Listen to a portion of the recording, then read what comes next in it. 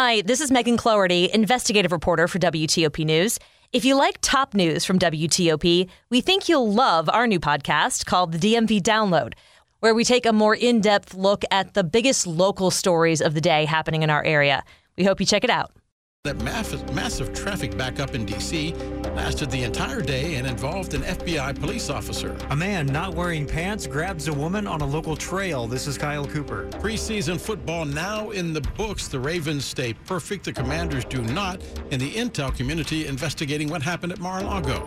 10 o'clock. This is CBS News on the Hour, presented by Indeed.com. I'm Christopher Cruz in Washington. Senior congressional Democrats weighed in today on the documents seized from ex-President Trump's home in Florida. CBS News congressional correspondent Scott McFarland has that. In a written statement Saturday, the chairs of the House Intelligence and Oversight Committee said there's concern human sources were endangered. In a social media post, the former president criticized the heavy redactions in the affidavit. The Justice Department said the redactions protect witnesses and investigative leads. An association representing federal law enforcement agents said it supports keeping the agents' identities confidential. They obviously don't want to be identified, obviously because of the level of threats. They're concerned for their welfare, and rightfully so. After several days of heavy rain, there are warnings of flash floods in Mississippi. More from CBS's Errol Barnett. Everyone in low-lying areas of Jackson, Mississippi are being urged by the mayor to, quote, get out now. This as the city prepares for a flooding disaster. A week of record rainfall has swollen the Pearl River. It's now expected to crest as early as Sunday night at 26 feet. California has set an ambitious goal of ending the sale of gasoline-powered vehicles by 2035. But can the electricity grid support that much charging? And will there be enough charging stations? CBS's Tom Waite with a reality check. The regulation to help fight climate change also requires that within 4 years, 35% of all new cars sold to be battery or hydrogen powered. But there are roadblocks. The average price of an electric vehicle is $66,000. And then there's the infrastructure issues. The grid does not currently have the capability to add millions of battery electric or even fuel cell electric vehicles today. To help fix that, the state wants to install 250,000 charging stations by 2025. Right now, there are fewer than 80,000. NASA hopes to launch a huge rocket and spacecraft Monday morning as part of a plan to put American astronauts back on the moon later this decade. Mission manager Mike Sarafin. We're not going to promise that we're going to get off on Monday. We could have weather, we could have technical issues, or we could have a range and public safety hold, or a combination of any of those. Libyan health officials say fighting has broken out between rival militias in Libya's capital. At least 13 civilians have been killed and dozens have been wounded. Among them, a comedian known for his social media videos who was shot in the chest. Videos show houses and vehicles damaged from the fighting. The violence is the latest escalation to threaten the relative calm in Libya after nearly a decade of civil war. This is CBS News. If you need to hire, you need Indeed. Their end-to-end hiring system helps you attract, interview, and hire candidates all in the same place. Visit Indeed.com/credit. It's 10:03 on Saturday, August 27th, 2022.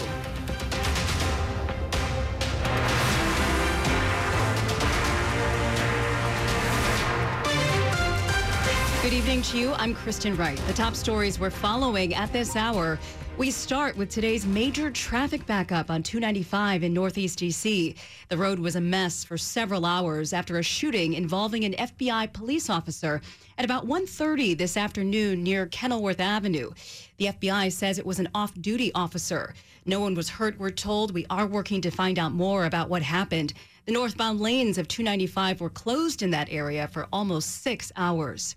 The search is on now for a man who exposed himself and grabbed a woman walking on the W and OD Trail in Virginia.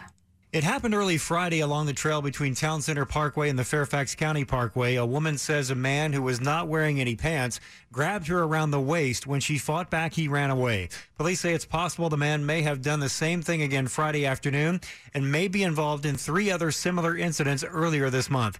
The man is described as white or Hispanic, between 30 and 40 years of age, wearing a dark-colored headband and a yellow exercise vest. Kyle Cooper, WTOP News. Montgomery County has settled a lawsuit that was filed by a family related to a troubling interaction between a then 5-year-old and 2 county police officers.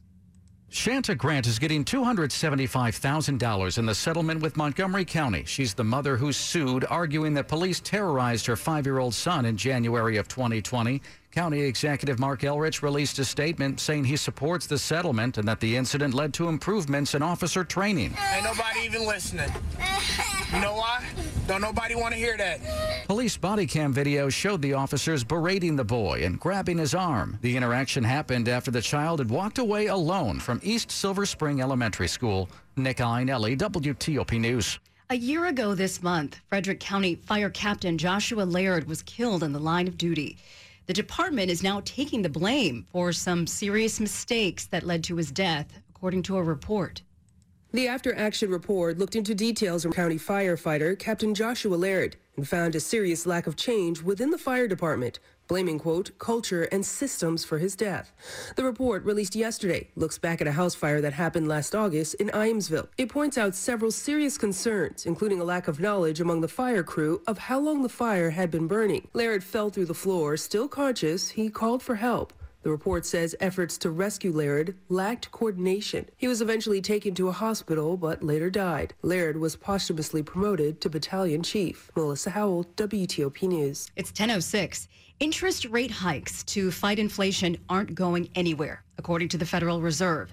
This news sent stocks tumbling, and there's now a new warning concerning the housing market. Scores of markets around the country, including right here in the DMV, are overvalued. That's according to a new study from Moody Analytics. Overall home purchases could drop by as much as 20%. Paul Brandis with Dow Jones Market Watch says it's because of the sharp rise in mortgage rates, which doubled this year. Affordability goes down. Potential buyers get squeezed out of the market. So around the country, we're getting these reports, homes sitting on the market longer. Brandis says this could get worse with no signs of interest rates easing up. If a recession comes, and of course some economists think we're already in one, then these trends could deteriorate further. Luke Luger, WTOP News. Coming up after traffic and weather, an important warning from a local police department, 10:07. The International Union of Operating Engineers, Local 77, is recruiting its next class of apprentices, June 23rd and 24th. As part of Local 77, you will operate and maintain heavy equipment like cranes and bulldozers all across the DMV. If you have a high school diploma or GED, driver's license, and clean record, are at least 18 and want to learn,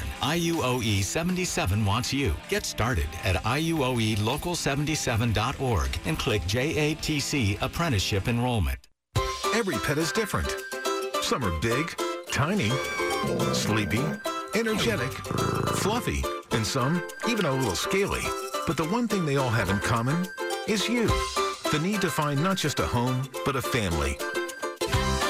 Whether you adopt or don't. Celebrate this holiday season by sending money to your loved ones with Western Union. As a new customer, you can enjoy a $0 transfer fee when you send money online. For fast and reliable money transfers, use Western Union. Visit westernunion.com or download our app today to get started, and your first transfer fee is on us. Services offered by Western Union Financial Services, Inc., NMLS 906983, or Western Union International Services, LLC, NMLS 906985. FX gains apply.